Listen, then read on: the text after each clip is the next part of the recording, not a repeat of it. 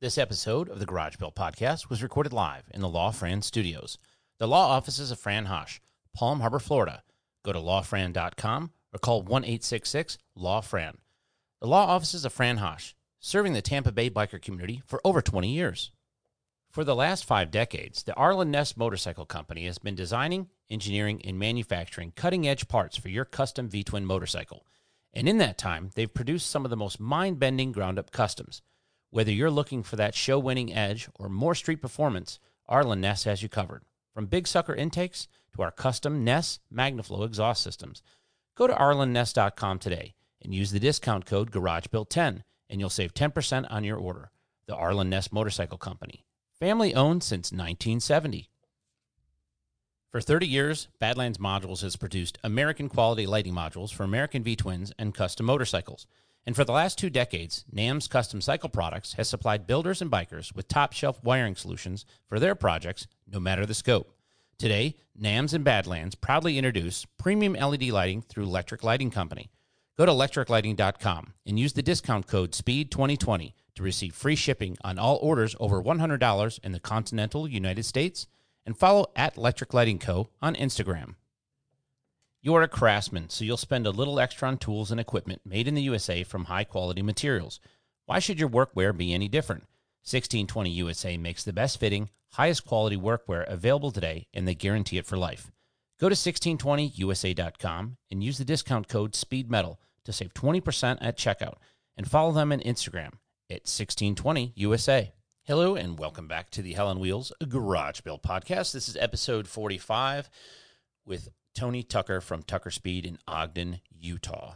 Sat down and we talked about he's a family man and owns a business, and he is talking about all the different trials and tribulations and things that business owners like ourselves incur on a regular basis, and he's doing some really great things. He's built some really awesome, one of my favorite bikes of the last couple of years that I've seen is this Road King that he did with an FXR T-fairing on it.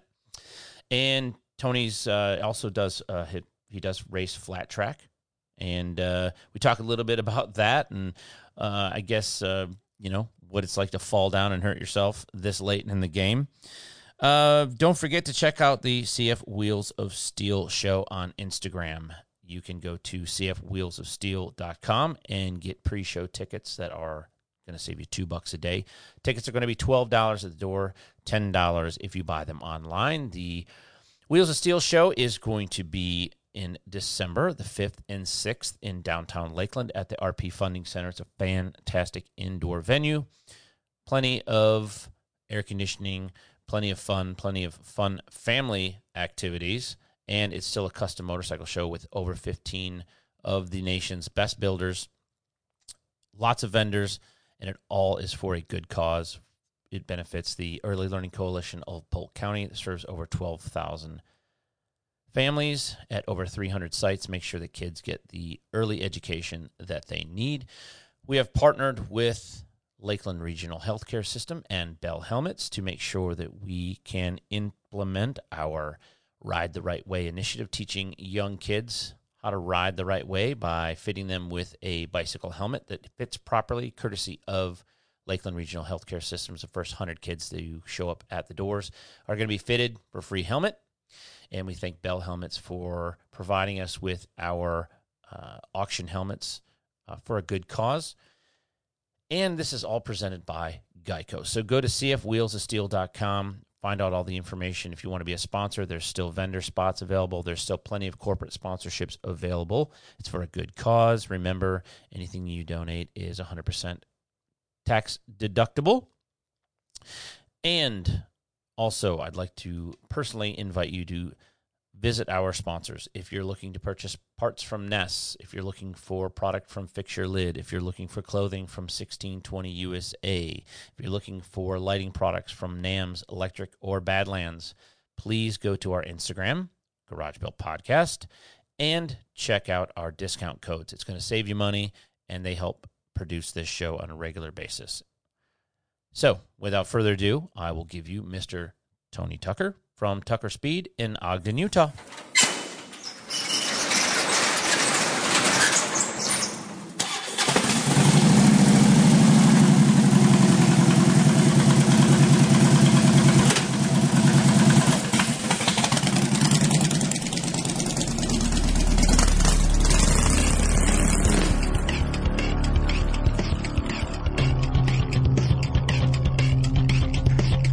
listening to the Hell on Wheels podcast with your host, Jason Hallman.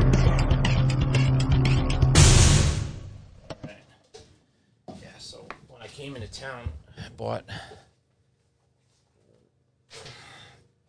I might as well do it right and get my mixer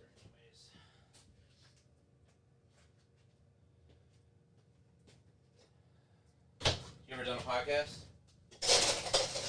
I did Fast Life Oh, a shit. few months You're back. a pro. If you've been on Fast Life podcast, he's a pro. Kind of sucked because we did it through Skype, so it wasn't face to face. Oh, that's right. You had a couple of... They had a couple of... there was a couple of inter Yeah, we were having intermittent freeze-ups and that. Yeah, because we did that, like, he reached out and he was looking to do a couple podcasts with guys kind of remote because all the COVID. Yeah, he doesn't like doing that. And actually that was the first one he had done through Skype, so yeah, we were having some technical glitches, Yeah, this is Ultra Premium Tennessee Select Club. So we'll bust this out and see if it's any good. I bought 2 of these bottles. I bought one. My buddy lives a couple miles away, so Oh, yeah? I had to gift him with something for letting me stay at his house for the weekend. So it smells good. So from Utah, huh? Yes. So if you've not done, I don't know if that's a full shot or not.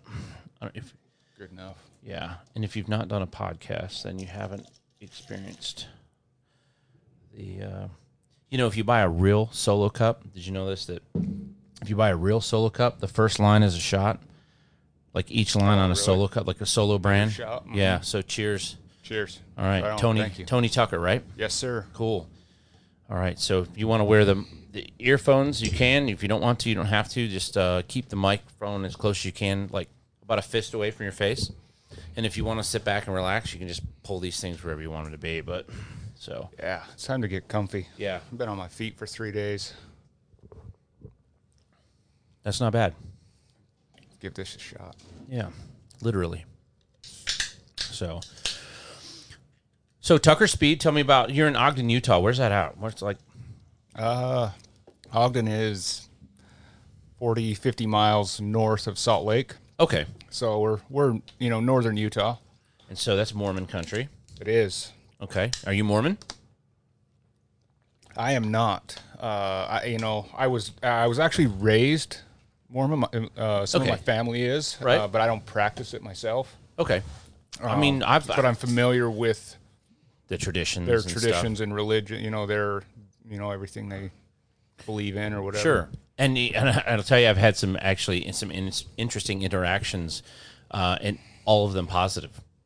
The funniest thing that ever happened, we went to. There was a point in time in my life where I decided, like, okay, I'm not going to drink anymore. I'm going to, it was a very small period of time, but I had 2 kids and we were married and all that stuff. And we went to a Halloween party, and it was during the time that I had abstained from alcohol use, and more to just to see if I could do it or not. Yeah. Than anything. And we were at this Halloween party, and there was this couple there, and we got along with them really well. And we noticed they weren't drinking, and we started talking, and they said they were Mormons. So they had us come over. We kind of like paired up. We were going to hang out and whatever. We went over to their house for dinner one night, and everything was just kind of off a tick. And the thing that struck me the most interesting was when we sat down with dinner. It was winter. It was this time of the year, so it was like fall, right? And they had a pitcher, like this glass pitcher with lemonade in it. And I thought, that's okay. Lemonade in Michigan, lemonade is a summer drink. In the wintertime, you drink cider. And so we go to dinner. We have the whole dinner thing with them and that, and we go home. And South Park was on. In the South Park episode, there's a Mormon episode. Oh yeah. And in that Mormon episode, they had a thing of lemonade in this glass pitcher, and I was like, what the fuck is that? So that was kind of like my introduction to that, and we ended up not operating in the same wavelength as that couple, so we never really hung out again. But Yeah, it's a different culture. I mean, it's different for most people growing up in Utah and being around it and having family that is in it. It's not strange to me. Sure. It's just normal. right, But the more I travel around the country and talk to people from other places, there's lots of weird things that people think of, Mormons, and it's funny to hear people's take on it. People from the East Coast or whatever hear about or what they think a Mormon is or whatever. Yeah, what we know in the Midwest of LDS is the commercials that we see on Saturday mornings during the cartoons when we're kids. Yeah. They had a big push in the '80s. It was like the Church of Latter-day Saints, and which was a Mormon sect, and so it was commercialized. Yeah, for lack of a better term, it was commercialized. So. So how do you fall into motorcycles? You do this full time, right? This is a family business. It's you and your wife. Yeah, a family business. It's me and my wife. We've been open for almost 6 years now. Okay, so you're past the 5-year metric is a big hill. And I'd say it's a big deal for me because honestly, when I opened up year one, it was actually me and my 2 brothers. Okay. And over the past 5 years, I've actually had falling out with both of my brothers, and they're on no longer business on level? business. Yeah, well, and personal, or one of them on a personal level. The other, we're still, he's no longer involved in the business, but we still talk. But my other brother, we haven't talked in 3 years. Oh, that's unfortunate. And that's it's such a drastic change because me and him were honestly like best friends before. Was it a difference of opinion of direction, a difference of opinion of business practices, or? Yeah, a little bit of all of it. So he's my younger brother. He's an alpha male. Okay. Dominant, super. And he doesn't work in the motorcycle industry. He doesn't, he's not into this industry at all. But we partnered up, and he wanted to kind of call the shots and kind of run the show, and I kind of was like, no way. In the past, like when it was something else other than business related, I would just be like, yeah, do your thing, whatever. We'll do it your way. Because sure. He's like, yeah, we're doing it this way, we're doing it that way, and I'd be like, whatever. But then when it came to the shop, it was like, I'm the one who's been to school. I'm the one who works in the industry, has worked in the industry for 10 years. I'm the one with the knowledge. We're building this business based on me, and I get to call the shots, and it was just always button heads. This is an impossible business to run from afar.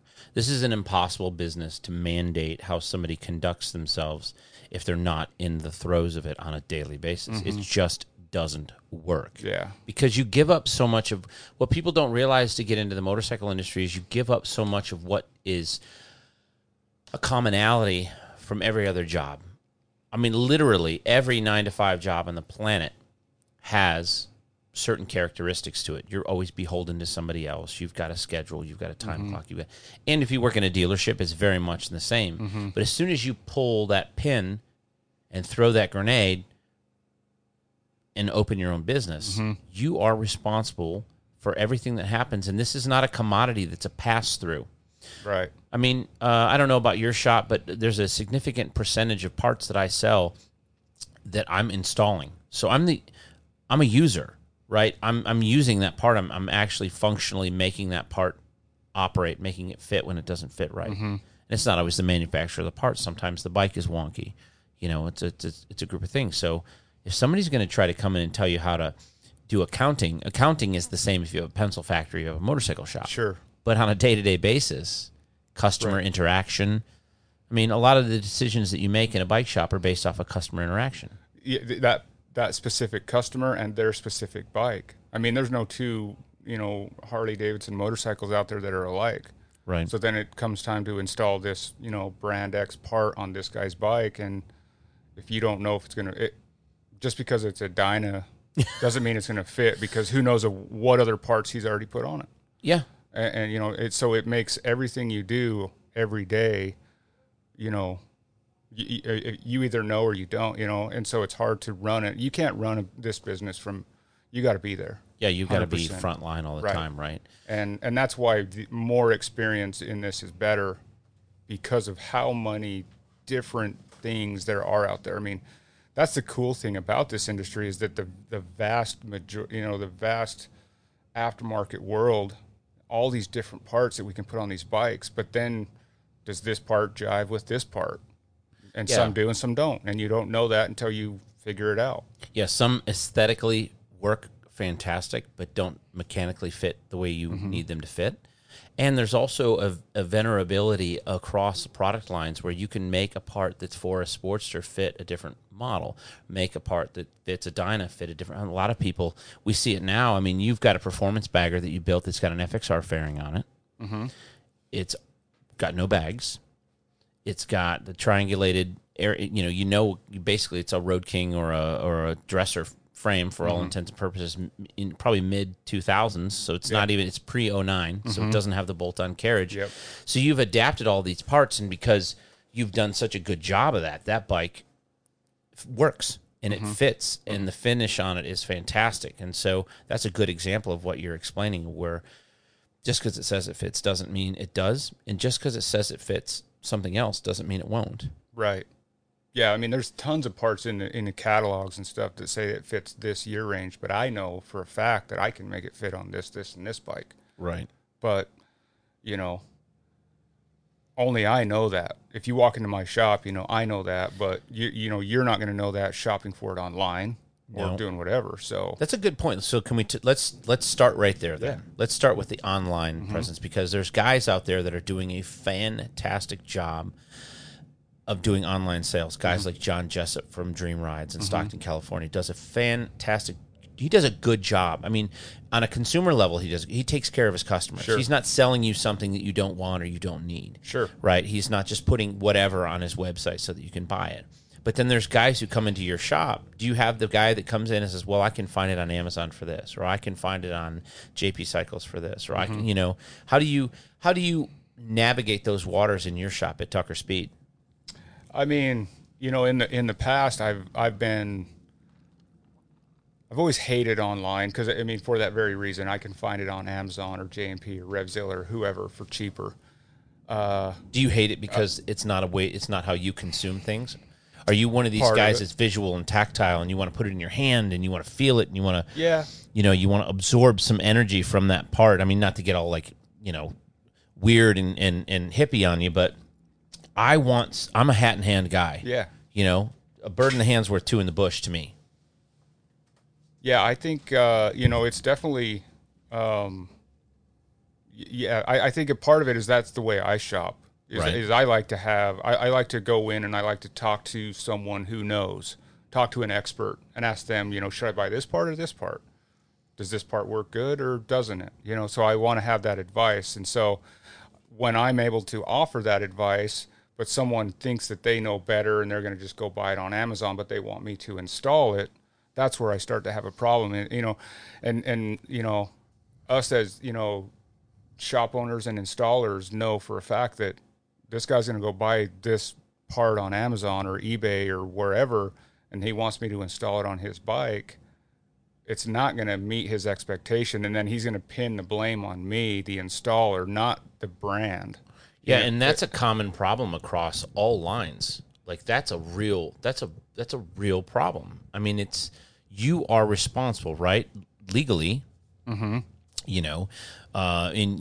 Regardless of the indemnity that your business carries, if you bolt something on a motorcycle, you're putting your, approval to some degree. So how do you have that, tell me about a situation where you've had a conversation with a customer in the recent times, and maybe tell me about a way that you were able to work through that and come to an amicable solution at the store level. Sure. Yeah. I mean, I think it's just plain and simple. I think you got to be upfront with people and just tell them exactly, hey, you can buy this wheel on eBay for $300. Right.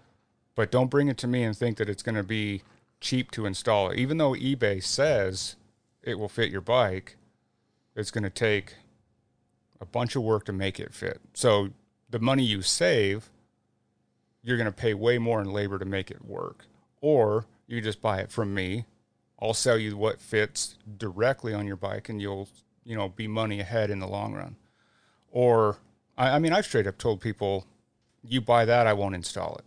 Yeah. Because I've ran into that in the past. You buy some cheap, kind of Chinese knockoff part that, when I get it and try to install it, it's, A nightmare. Yeah, it's cheaply made, and the hardware's not right or whatever, and so I've learned over time certain things that you buy that, I'm not going to touch it. Don't bring it to me to install it. In the early years when I first opened, I would have taken it just for. Isn't that an interesting thing that happens to? And it's a rite of passage that we all have to go through. Mm-hmm. I mean, you can almost. I mean.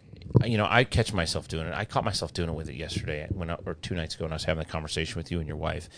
And I find myself not trying to, and I tell people the way things work for me because I have made so many mistakes and learned from them. Mm-hmm. And I just want to try to insulate people from the same mistakes, but I realize that we learn from those mistakes. Sure. So handing out cheat codes is a slippery slope because I look at everything as a video game. Right? Mm-hmm. And you level up in video games. And so at 6 years in, you've leveled up. You're at level 6, right? Right. And so you've been exposed to things, and your level 6 is different from my level 6. At 6 years in, I mean, we were still in the throes of the chopper boom, right? Mm-hmm. Pretty much. The economy had crashed, but everybody was still riding choppers, by the time I was 6 years in. And now I'm 17 or 18 years in, and it's very different, but very much the same, and I watch guys that are doing these shops and you want to help them. You want to go, hey man, like I've been through this. Like this is some ratchet ass shit that some people are doing, and I didn't have the internet when we started. We didn't have to fight the internet. Mm-hmm. We were competing with other businesses locally. Right. And you're competing at Tucker Speed. You're competing with everybody. Yeah. Other shops we got online. Online is hard to deal with. I mean, it's hard to compete against at times. Because I think the average consumer, like their number one priority is price. I don't understand that. I don't get it either. But I like to get a good deal. I'm as cheap as the day is long. Sure, don't get me wrong. But I do all my research ahead of time. I don't want somebody trying to fuck my socks off, but I'll pay a fair price for what I want. Because by the time I go shopping, I don't know. Are you a good consumer? Do you consider yourself a good consumer? Probably not. I'll straight up go out, and I'll pay, whatever it is, the asking price, I'll pay it, rather than, haggle or, try and, negotiate a better price or whatever. Like if I feel like the product is worth it and you tell me it's $100, I'll give you $100. I might even give you 120 if it's a situation where I'm going to be coming back to that guy and I want him to take care of me the next time. You know what I mean? Yeah, I like to develop that relationship. Sure. I really, really, it's like a tattoo artist. It's somebody you want to, you're going to have the tattoo for a long time. So you want that to be quality. You want it to look right. You want it to be done correctly, right? There's lots of different people. I like having a guy that I can buy tires from for my truck. Yeah. Get a good deal on that. Get a good deal on my trailer tires. So I like to have a guy in all those different spaces. And I refer people to these people too. Right. So where I'm not a good consumer, I'm a good referral guy. I'm a good customer. I'm not a good consumer. Yeah, right? I'd say I'm in the same boat. Like, because I know what it's like to be on the flip side. I know when guys come to me and I say, "Hey, you want to do this? It's this much money," and they give me a little bit of extra. I appreciate that guy, and I know the next time when I come in, I'm going to take a little extra care of that guy, and I hope that I get that in return when I go to my tire guy or whatever it is. Right. So I hope I get that in return because I know what it's like on the other side of the table. Sure. So, if I'm shopping around online for whatever it is, sure, I'll shop around for the right price. I look at the online. I look to see what is the price for this thing because you'll see it. Something. I was looking today. I'm going to buy some new microphones, and I know what microphone I want. So I'm going to look and see what 10 places have it for, and why does this place have it for a few bucks more? Well, maybe they're offering some sort of a free shipping, or you know what I mean? Like there's different metrics in there, right? But the median price of what I'm looking for is going to be what it is. So I'm going to buy it from the place that I think I'm making the best purchase, and I'm hoping that my shop is the place that my customers want to make the best purchase, right? So, and you're hoping Tucker Speed is where somebody's going to make that good purchase, right? Yeah. I think it's offering some sort of additional value to your customer over the competitor, and not always being just the best price. is, kind of what we're striving to be. One things we're trying to expand in our business right now is a web, online sales. Sure. I just figured, for the longest time, for the last 10, 15 years, I've hated online sales because I'm always feeling like I'm competing against them and losing, So finally, I'm just like, well, I can sell all these same parts that everybody's buying online, so why am I not selling them online? So this year, we've launched our website, and we're going to start selling parts online. And, I don't necessarily need to sell it for the cheapest price, but I'm hoping that what we can offer our customers is, some sort of added value of like how to install this. This part, we've used this part, we've tested it, we run it on our bikes, there's so much value in that. Yeah, and people buy into our brand and what we're riding, and if we say we love this part, they're going to buy it from us, even if it's a couple bucks more. Dude, I did a few years ago, I did a couple series of videos, and it was really just I don't know why I decided to do it, but I'm glad that I did. I did a series of videos on the adjustable primary chain tensioner for a late model twin cam. I have probably sold 100 primary chain adjusters for late model twin cams to people all over the country. Sure. I did. The biggest success we ever had, our biggest success story in that, was we did a video series on fuel system maintenance. I'm not kidding you. Between California, Phoenix, and Florida, I probably sell 2 systems a month, complete systems. I have a guy that just mailed us a system from Vegas. We rebuilt all the pieces and parts. We used the Trask fuel pressure regulator housing. We do a new internal line. We do a new filter. And not a lot of money in the parts. It's really a pretty inexpensive. The most expensive thing is the Trask fuel pressure regulator housing. Mm-hmm. But I sell those to people. I've referred people over to shops. I'm like, you're in Phoenix. Like I know for a fact, I can give you the name of 4 different shops in Phoenix area that could sell you these parts. And the people tell me on the phone, I want to buy it from you because you put the video out there. Yeah. It cost me $0.00 to put the video out there. And I did the videos 3 years ago, and they're still generating income for us. So those are the kinds of things where I try to tell people, like, look, you have a dentist that you go to all the time. You don't change dentists all the time. Why? I'm your motorcycle mechanic. Why wouldn't you trust me? And guys bring me shit all the time that they bought online. I'm like, these are horrible. Why didn't you at least ask? Right. You know what I mean?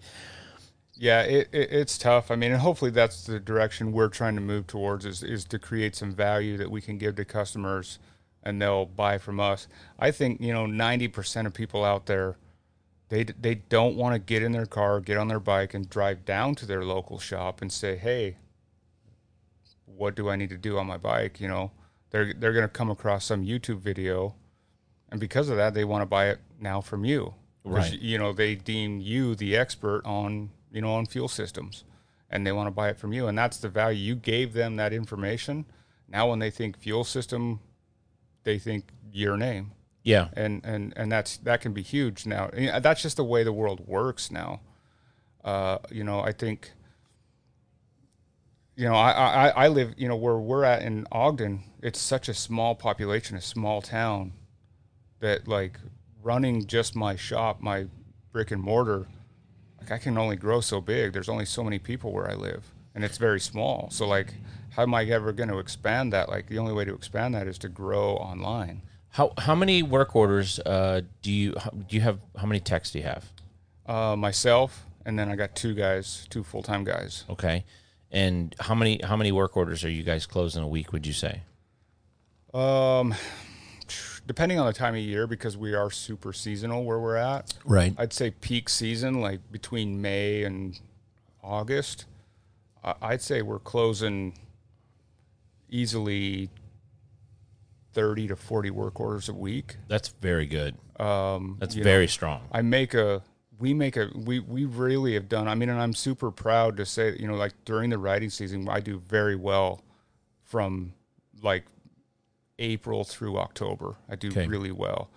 But then all of a sudden it just comes to a screeching halt from November through February. So how do you, as an entrepreneur and a business owner and a husband and a father and an employer, how do you find, what is your muse for coming up with a new solution to these problems? Because obviously it's not a good place to be not having fresh business, right? Mm-hmm.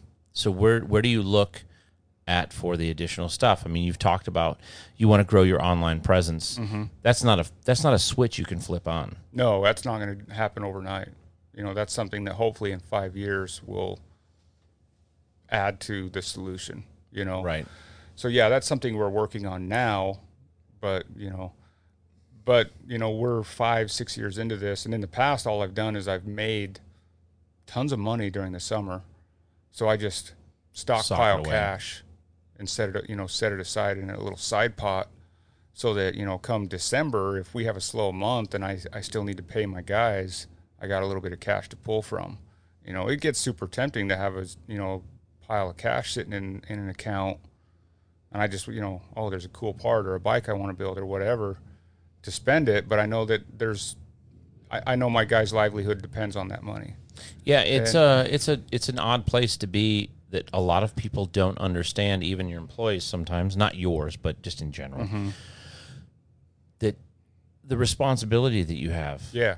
I tried to explain that. I had a friend that was arguing back and forth with me about the COVID thing. And I'm like, this is a fucking money grab for somebody. Maybe not for me, but there are some people out there trying to manipulate what's going on. And I firmly believe that. I don't know where you stand on that, but this is a guy that is very, very, very left.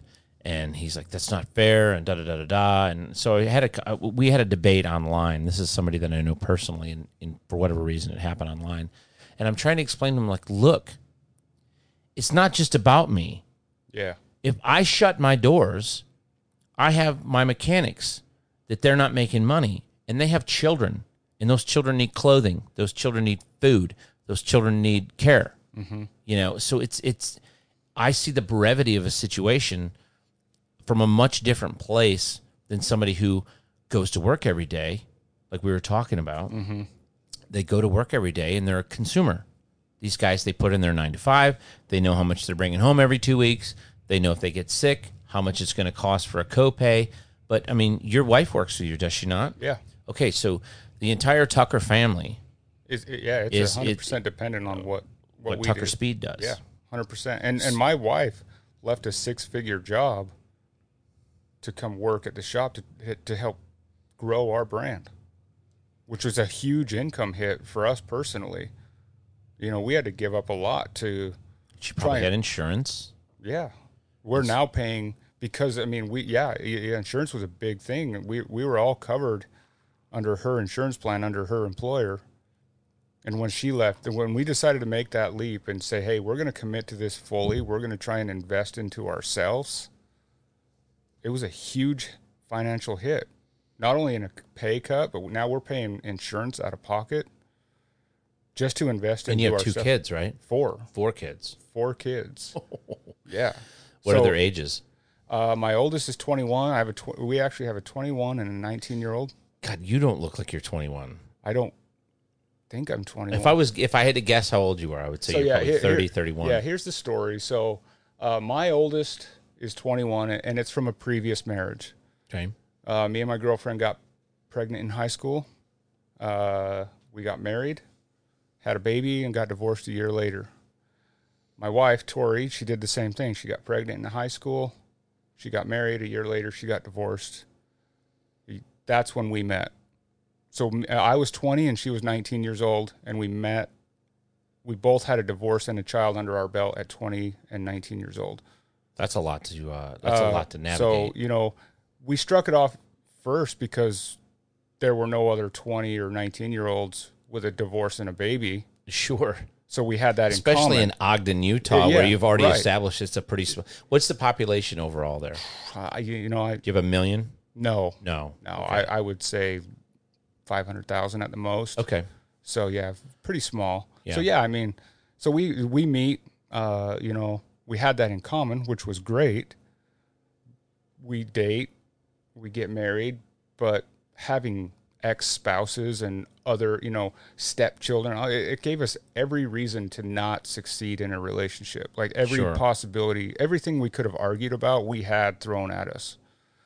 But we made it. And honestly, what made us is, in 2004, I decided to move to Phoenix to go to MMI because I decided this industry is what I wanted to do. So we picked up, moved to Phoenix, went to MMI. She went with me, and it was just me and her. And her son, or our son, I consider him my son. I mean, he was 6 months old Fantastic. when we met, and it was the three of us. My daughter from a previous stayed home with her mom, but that's what it taught me and her to figure out how to deal with our shit. Takes pressure to make diamonds, buddy. Yeah, for sure. So that's what turned it around. Does your son have dealings with his biological father? Not much. You're dad. I'm dad. I've raised him. And I love him like a son. He's my stepson, but I love him as much as I love my other three girls. That's amazing. So my dad that I was in business with, that was the situation. He adopted me when I was 4, but he became my dad when I was 6 months. So it's very sure. Yeah, and same thing. And I appreciate that. Thank you very much for doing that, because as somebody that I always tell people, like, I feel like to some degree I was given. My father actually signed. My mother was married to my biological father. I mean, for all in of all the other siblings that I have, I'm the only one that can say that.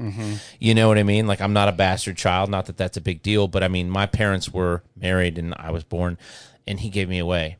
And so that's something that I always carry with me, is kind of like this scarlet letter, like somehow I'm some worthless human being because a man that brought me into this world and I had his name gave me away. Yeah. You know what I mean? That's a tough thing. That's got to be hard. Yeah. My dad stepped in and took care of me and always treated me to the day he died. Like, it's not getting, I'm not trying to go somewhere dark, because it's not. I had a wonderful childhood. I had a great life. My dad's, was an amazing man.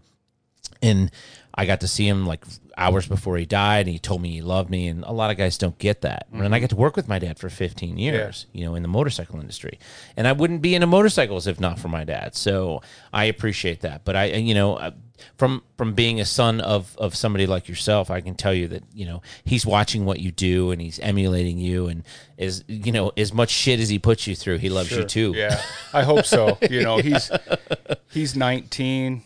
Almost 20 now, and he's a good kid. He's enrolled in college now, and he's, getting that part of his life going, and he's on the right path, and, he's a good kid, and I love him to death, and I hope that, all I've ever wanted for him is the best, Sure. And that's just the way I view, because our two youngest kids are mine and Tori's together.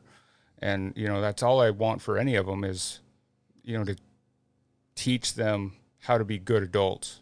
Because that's what we're raising. I said that. I never talk to my kids like babies. I'm like, I'm not raising kids. I'm raising adults. Sure. Yeah. We're here to teach you how to, at some point, leave the nest and succeed. And be a functional adult and a contributing member of society, right? Right. That's good. I mean, we're on a motorcycle podcast, but we're talking about something that's probably the most important thing you've ever done is be somebody's dad. Be a parent, yeah. Right? And then the second most important thing is be somebody's husband. And your wife obviously believes in you incredibly and believes in Tucker Speed because she left. Must, yeah. Yeah. So, well, my wife too. I mean, we put our wives through an exceptional amount of ridiculousness because deep down inside, I think all of us guys that are in this business are perpetual 16-year-olds. Sure. We're walking around in older shells now that are a little more wore out, a little more broken, a little more weathered, but we have this precociousness about us and this drive and this ambition to do something that, let's face it, people that aren't in our industry, they think we're all rock stars. They think we're all rich. They think that this is all we do is just kind of party and hang out and everything's motorcycle. But you can tell. I mean, obviously, you can profess or that a financial problem at home is the same for you as it is for the guy that punches a 9-to-5 clock. And the difference is that we've potentially ruined our hobby by making it profession. Definitely, for sure. I mean, my youngest brother, who was, he left the business about a year ago. That was just it.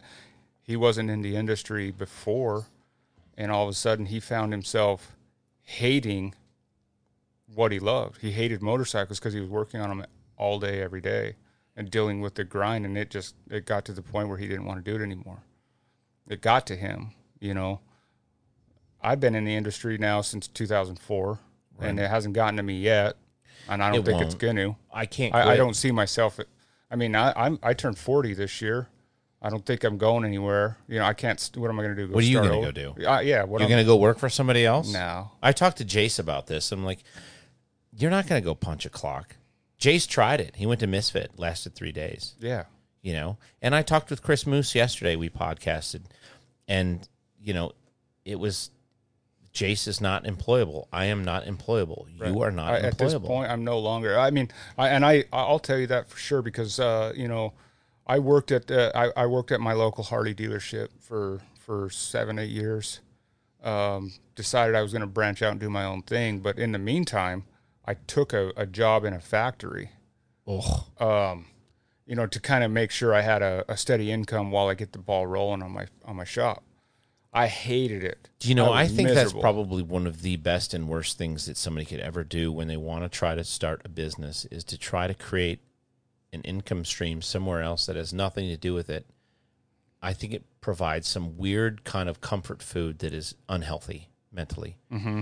And I would tell somebody that I love entrepreneurs and I love sitting down with entrepreneurs. That's what this podcast is about, right. Because everybody that I get to interview in the motorcycle, the guy who's the parts guy at the Harley dealer is no less passionate about motorcycles than you or I, mm-hmm. but he doesn't have the story to tell that we do. Right. Right. So when I get people talking to me about my podcast, and what I try to do is to peel back those layers and expose just how difficult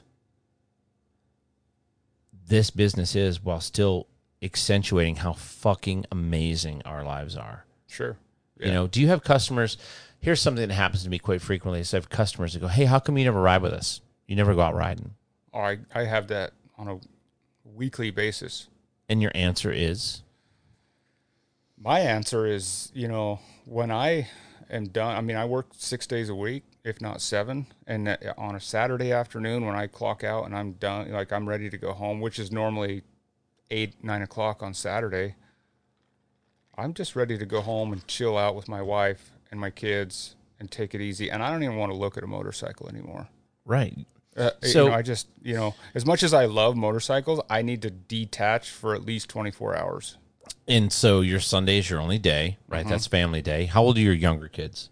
13 and 9. Great ages. Yeah. Right? Mm-hmm. So they're, especially the 9-year-old.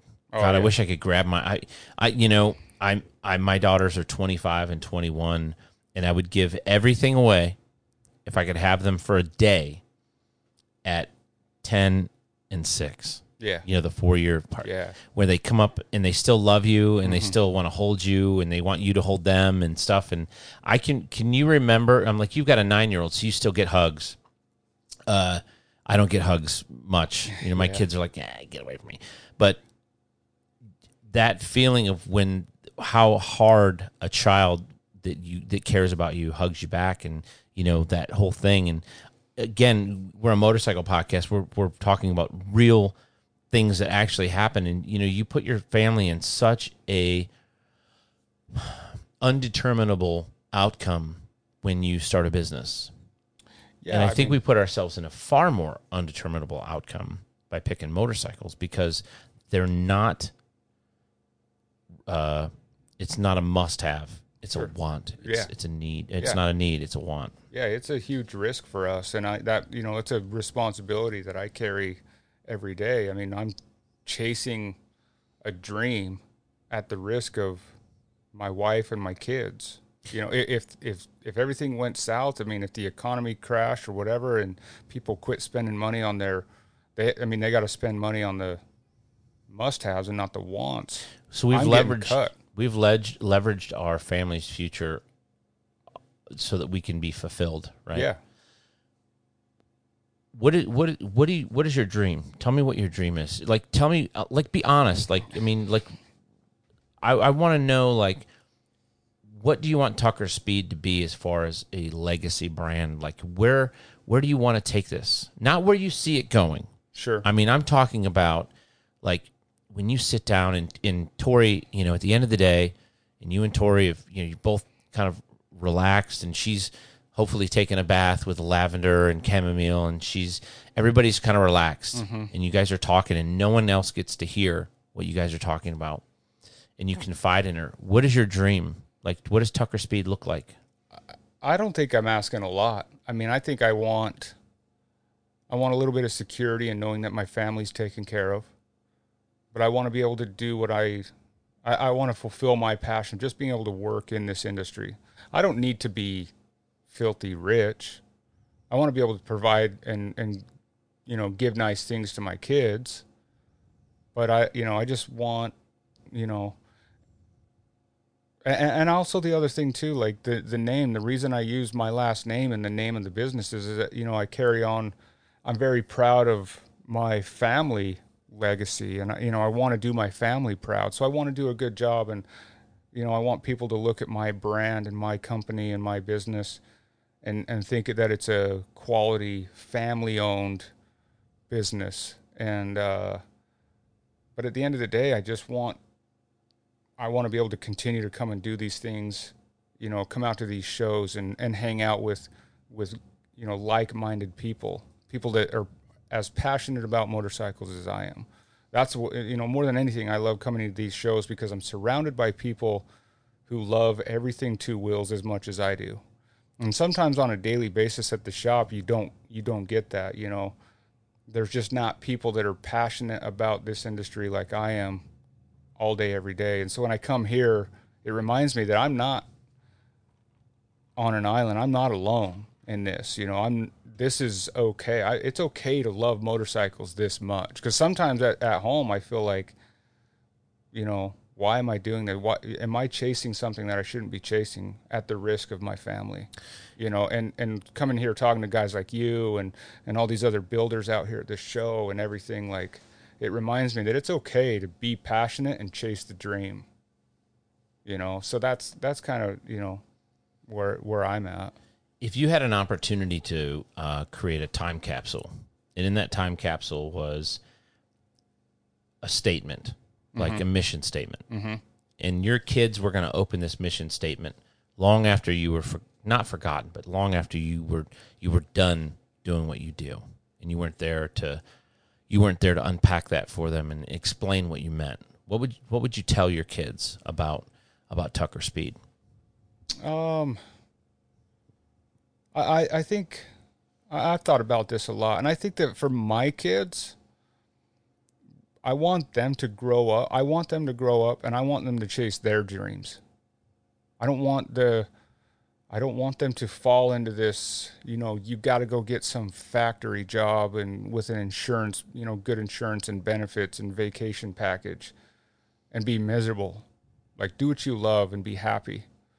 You know, going and working for some corporate company and climbing the corporate ladder isn't going to make you happy in the long run. Like, chase your dreams, follow your passions, do what you love, and you'll be happy in the long run. And hopefully that's what I believe, and that's why I'm doing what I'm doing. Right. And I, you know, in general, I'm super happy with where I'm at and what I'm doing. I'm chasing what I love. It's a grind sometimes, but I still love it, and I'm happy, and I wouldn't want to be anywhere else. And that's what I want for my kids.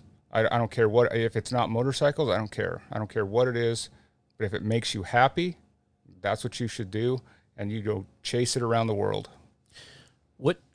Tell me something, what does Tori not know about the way you feel about things, or the things that you're afraid of, or you're concerned with, that not specific things, but I mean in general, like generalize, what do you want her to know that you think maybe she doesn't know about? I mean, she works with you on a daily basis, right? So she sees you get pissed when a bill comes in and it's higher than you thought.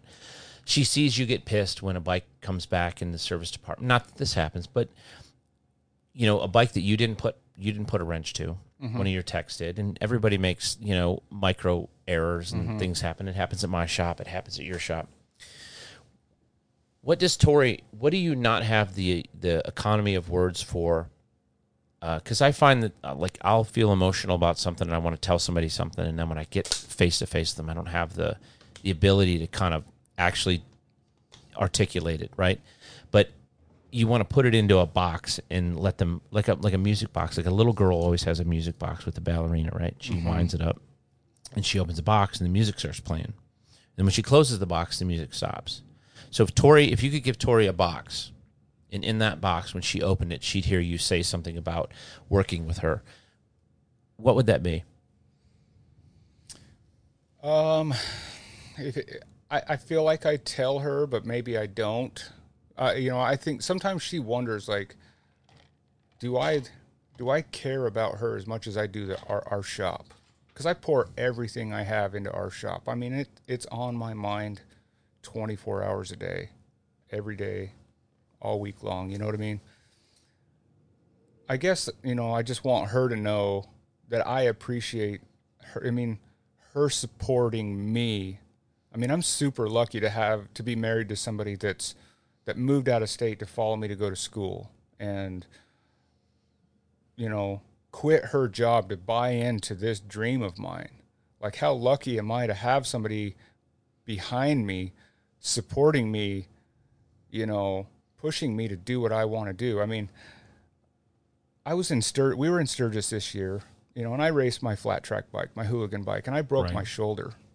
And my dad kind of came down on me, telling me, it's probably time to hang up the racing boots, and I should just give it up because I shouldn't be doing it anymore. I'm too old. I need, just be done. And Tori was the first one to say, it's what you love to do. It's your passion. It makes you happy.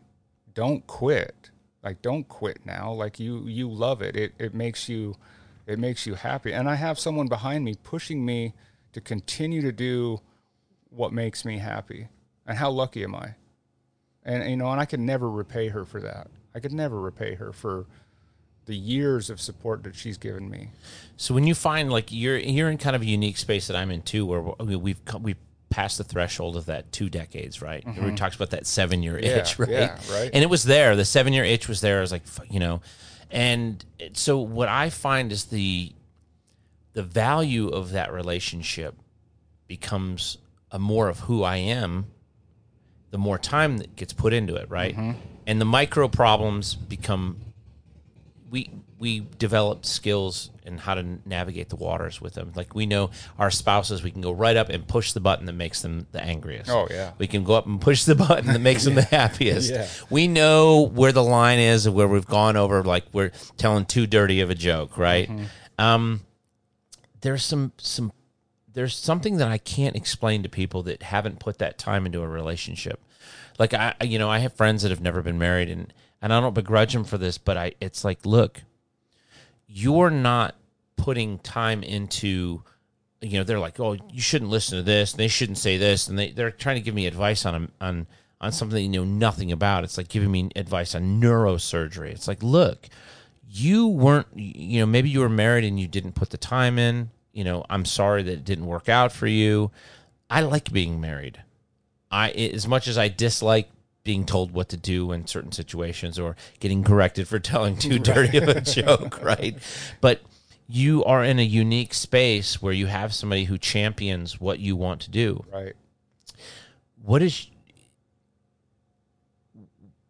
How far are we going to take Tucker Speed to, take me down, you've got 6 years in. So at 10 years, what are your goals? What are your goals at 10 years?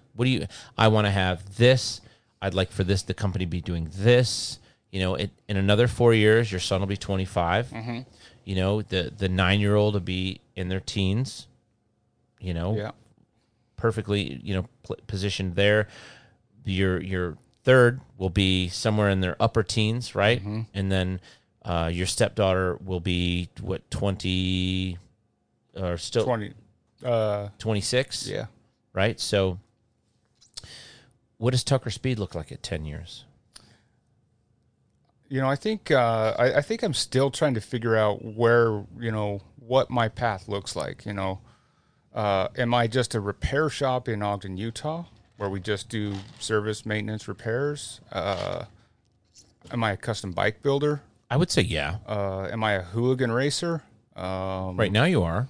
Am I? You got a bad shoulder, but you're a hooligan racer. Some of the boys want me to go race here in like 4 weeks, and I'm like trying to get ready for it. So I'm excited to go race again. I still love racing. Am I? I want to continue to push. I'm working on some deals. I'm trying to create some of our own parts. Create some and some of our own clothing. Like right now, we're selling a lot of our clothing, like hats and shirts and stuff. But I want to expand that, apparel line. Sure. So I mean, I got a lot of irons in the fire. And it sometimes I wonder, do I have too many in the fire at one time? Do I need to just pull a couple and focus on this and that? But I think for me, I want it all. And I think that's great, but sometimes I feel like that holds me back from doing one really well.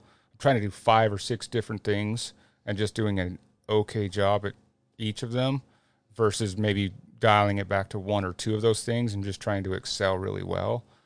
And so I battle back and forth, like, do I want to be a custom bike builder? Do I want to be a service repair shop? Do I want to be a parts manufacturer? Do I want to be apparel guy? Do I want to be, how many things do I want to be? But I mean, in all honesty, if you ask me right now, I want to be all of them. You said earlier that you're not on an island. Mm-hmm. But you are in Ogden, Utah. Mm-hmm. And for all intents and purposes, you're as physically far away from what's happening right now mm-hmm. as one could be. Mm-hmm. I mean, I don't hear about a bike scene in Seattle. I don't hear about a bike scene in Portland. Mm-hmm.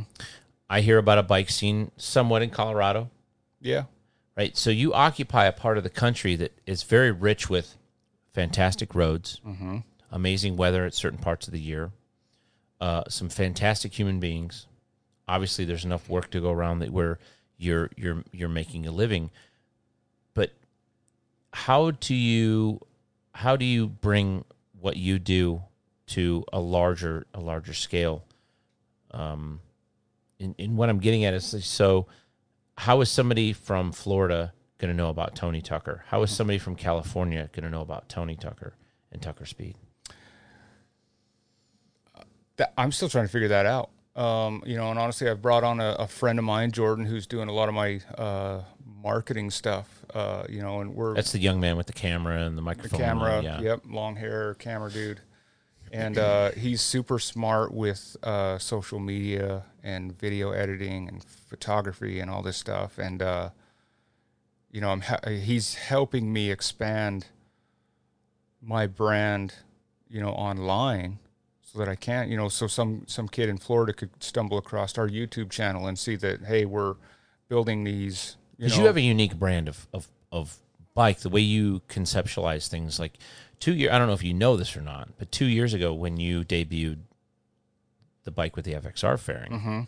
it was in the corner. It was at the V-Twin Visionary show, I believe. Mm-hmm. It was the day you. Yep. It was. I don't think it was at the FXR show. You may have been there, but I don't think that bike was featured in the FXR it was not. show. Yeah, right. Mm-hmm. So it was at the V-Twin Visionary show, mm-hmm. and it was a quiet storm. And me being, and I'm not trying to say anything about toot my own horn, but I'm in that kind of that group of people that attend that show year after year after year after year after mm-hmm. year, right? And so there was a buzz about that bike.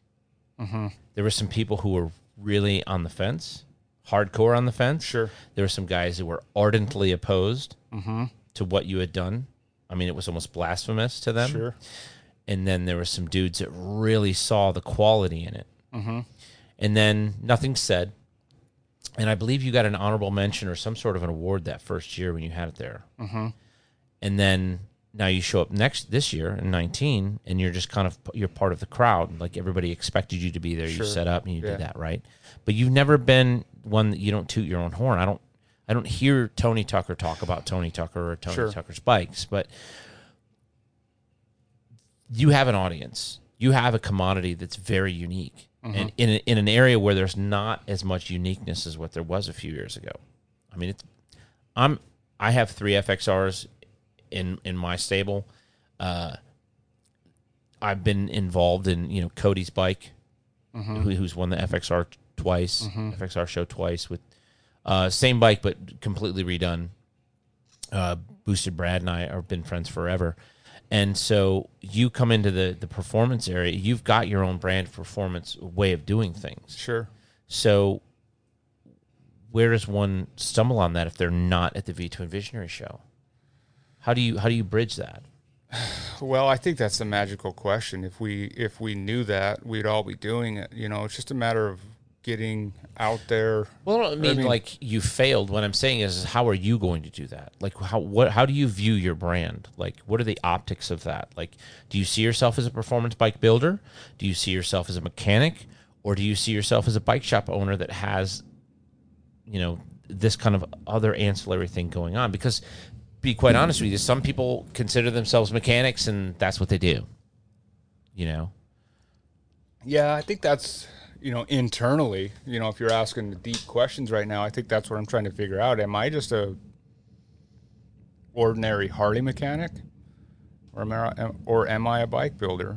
Do I have what it takes to be, a bike builder? What is a bike builder to you? Give me a definition, because there's lots of definitions. Sure, yeah, and I'm finding that out. But I guess I put,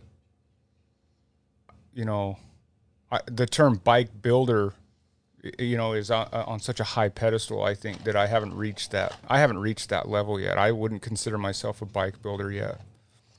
I've built a couple of bikes. My Road King got some attention, which is awesome. But the skill set that I have today, I feel like I have a long ways to go.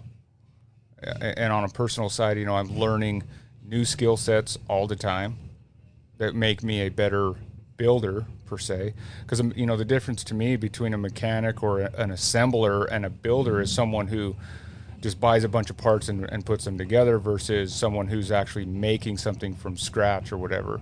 And I want to push myself more into that builder's world where I'm building these pieces from scratch. I'm not just buying a Arlen Ness this and a Alloy Art that, or and building assembling these pieces. I want to have pieces that are mine, that I built, and that's kind of where I put that on. And that's why I want to expand into the building my own parts market. Is I want to build a part and I want to put it on my bike build, and then I want to take it around the country and show everybody. And when they say, "Hey, I want to buy that part," they're buying it for me. I don't want to I don't want to assemble a bike, take it around the country, and then sell parts for this brand, and this brand. I want one of those brands to at least be mine. That's where I'm pushing myself, and that's where I'm trying to grow right now, is learning some of that stuff now. What is your kryptonite? Everybody's got one.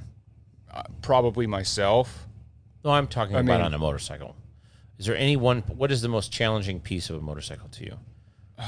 Man, I wouldn't even say I have a kryptonite. I mean, I'd say right now it's anything that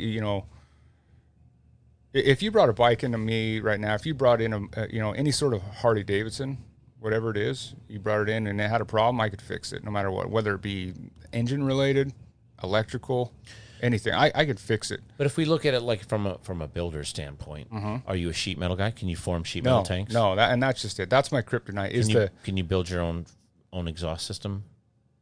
Are you a TIG welder? I can TIG weld. I've been teaching myself to TIG weld for the past 4 or 5 years, and I think I'm getting pretty good at it. Okay. Right now I'm learning like CNC design and coding. Okay. And that's something that I've been working on just this year, and it's very new and early to me still, but it's one of those things that I'm learning and I'm going to teach myself, and it's coming. Shaping sheet metal is one that I want to do, but I haven't started yet. But those are the kind of, welding, shaping metal, being able to throw a part into a machine and mill out whatever it is, those are the skills I'm teaching myself right now. And that's where I feel like I'm going to transition myself from a Harley mechanic or technician, assembler, if you will, into a builder, is right. Taking on these skills that I can now grab two pieces of metal, weld them together, machine it, shape it, and do whatever I want to it, and it's now a unique one-off piece that I made myself, and that's the skill set I'm pushing myself into now. And being a shop owner, I can do that. If I worked at a dealership, I can't do that. No, you're right. And I no discredit or anything to it. Somebody works at a dealership, but they're working under some very specific boundaries and limitations. They're limited to 50 state legal performance modifications, limitations on what the general manager wants sold in the parts department. I think that being at a Harley dealer used to be something that was an extremely worthwhile pursuit, and I think that it's gotten kind of away from that. And I think there's some good lessons in that, but I do think that ultimately what's going to drive our industry long enough for you and I to go into our twilight and still be involved in it, because there's no exit strategy here. Right. There's really not. Tucker Speed isn't Tucker Speed without Tony Tucker right now. Yeah. Cycle Stop USA isn't exactly what it is without me there. I mean, I'm working on that. My daughter's running it now with me, and I have good mechanics and those types of things, but it's a very difficult space to occupy, to try to make sure that when you leave, everything operates the same way as when you're there. Yeah, and that's so difficult to do. I mean, probably nearly impossible.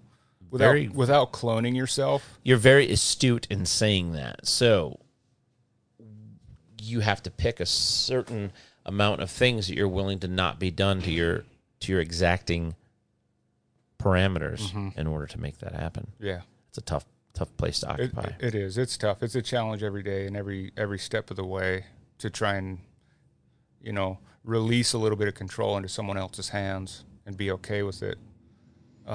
It's hard. I mean, I'm away from my shop right now. I'm away from my shop for 5-6 days. My guys are still there running it. I have faith in them. They're going to do a good job, but that doesn't mean that it's not hard for me. Right. They do a great job. I know they're handling it, but it's still in the back of my mind. Like that's my business and my livelihood and my reputation.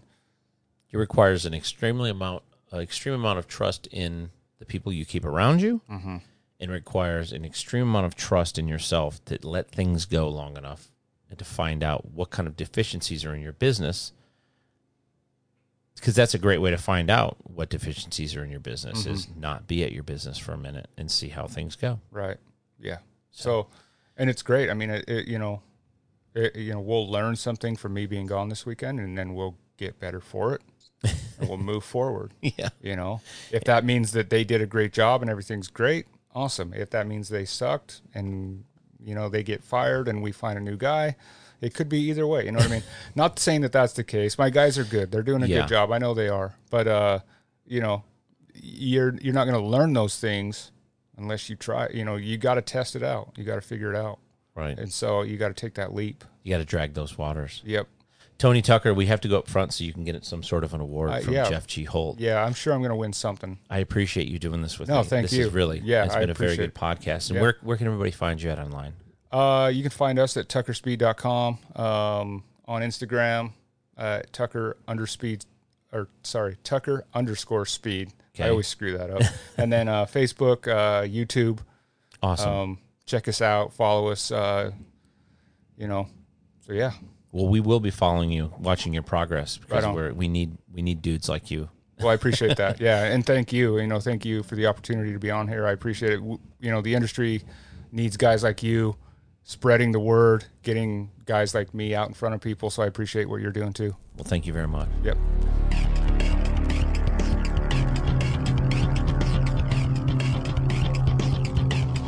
You have been listening to the Hell on Wheels podcast with your host, Jason Holman. Thank you for listening.